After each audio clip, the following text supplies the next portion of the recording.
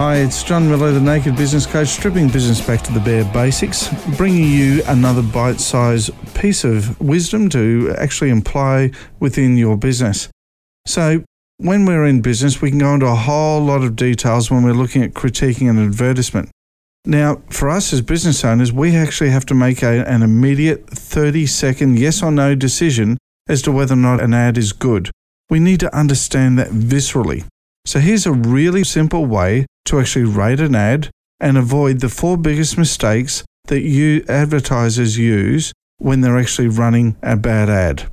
Okay, so here we go. Point number 1 is a big mistake. You should never use your business name or company name in the headline. Nobody really cares about your business name other than you and your mother and maybe your wife. The reality is your business name is there as a reference point that people can actually come back to you with and something that's recognizable. The second thing is when you're not using the word you or some other connotation of it in the headline. See, most people write ads thinking about themselves, but the reality is you can't think about yourself. You've got to think about what's in it for me from the perspective of your potential consumer. The third biggest mistake is when you don't open up a loop. Now, this means that the headline must force the reader to read the rest of the ad. So, 5 reasons why you need an awesome business coach. 7 tips to improve your cash flow. These are things that are headlines that allow the reader to want to be able to hook into that loop and pull it in.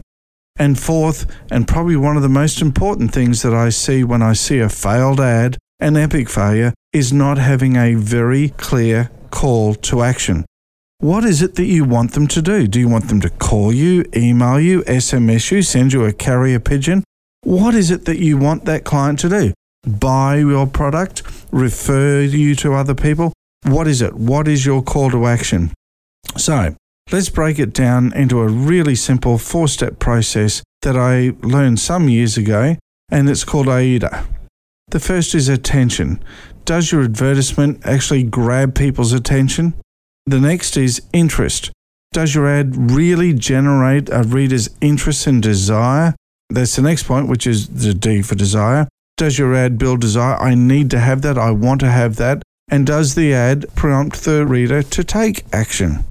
From every point that when you can answer yes, then you've got a winning ad. Rate it, look at it. Does it? Again, I'll just take you through.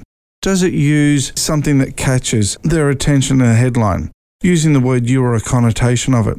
Does it open a loop, or in other words, engage you to actually do it? And does it have a very clear call to action? Is it interesting, and does it generate desire to do something about it?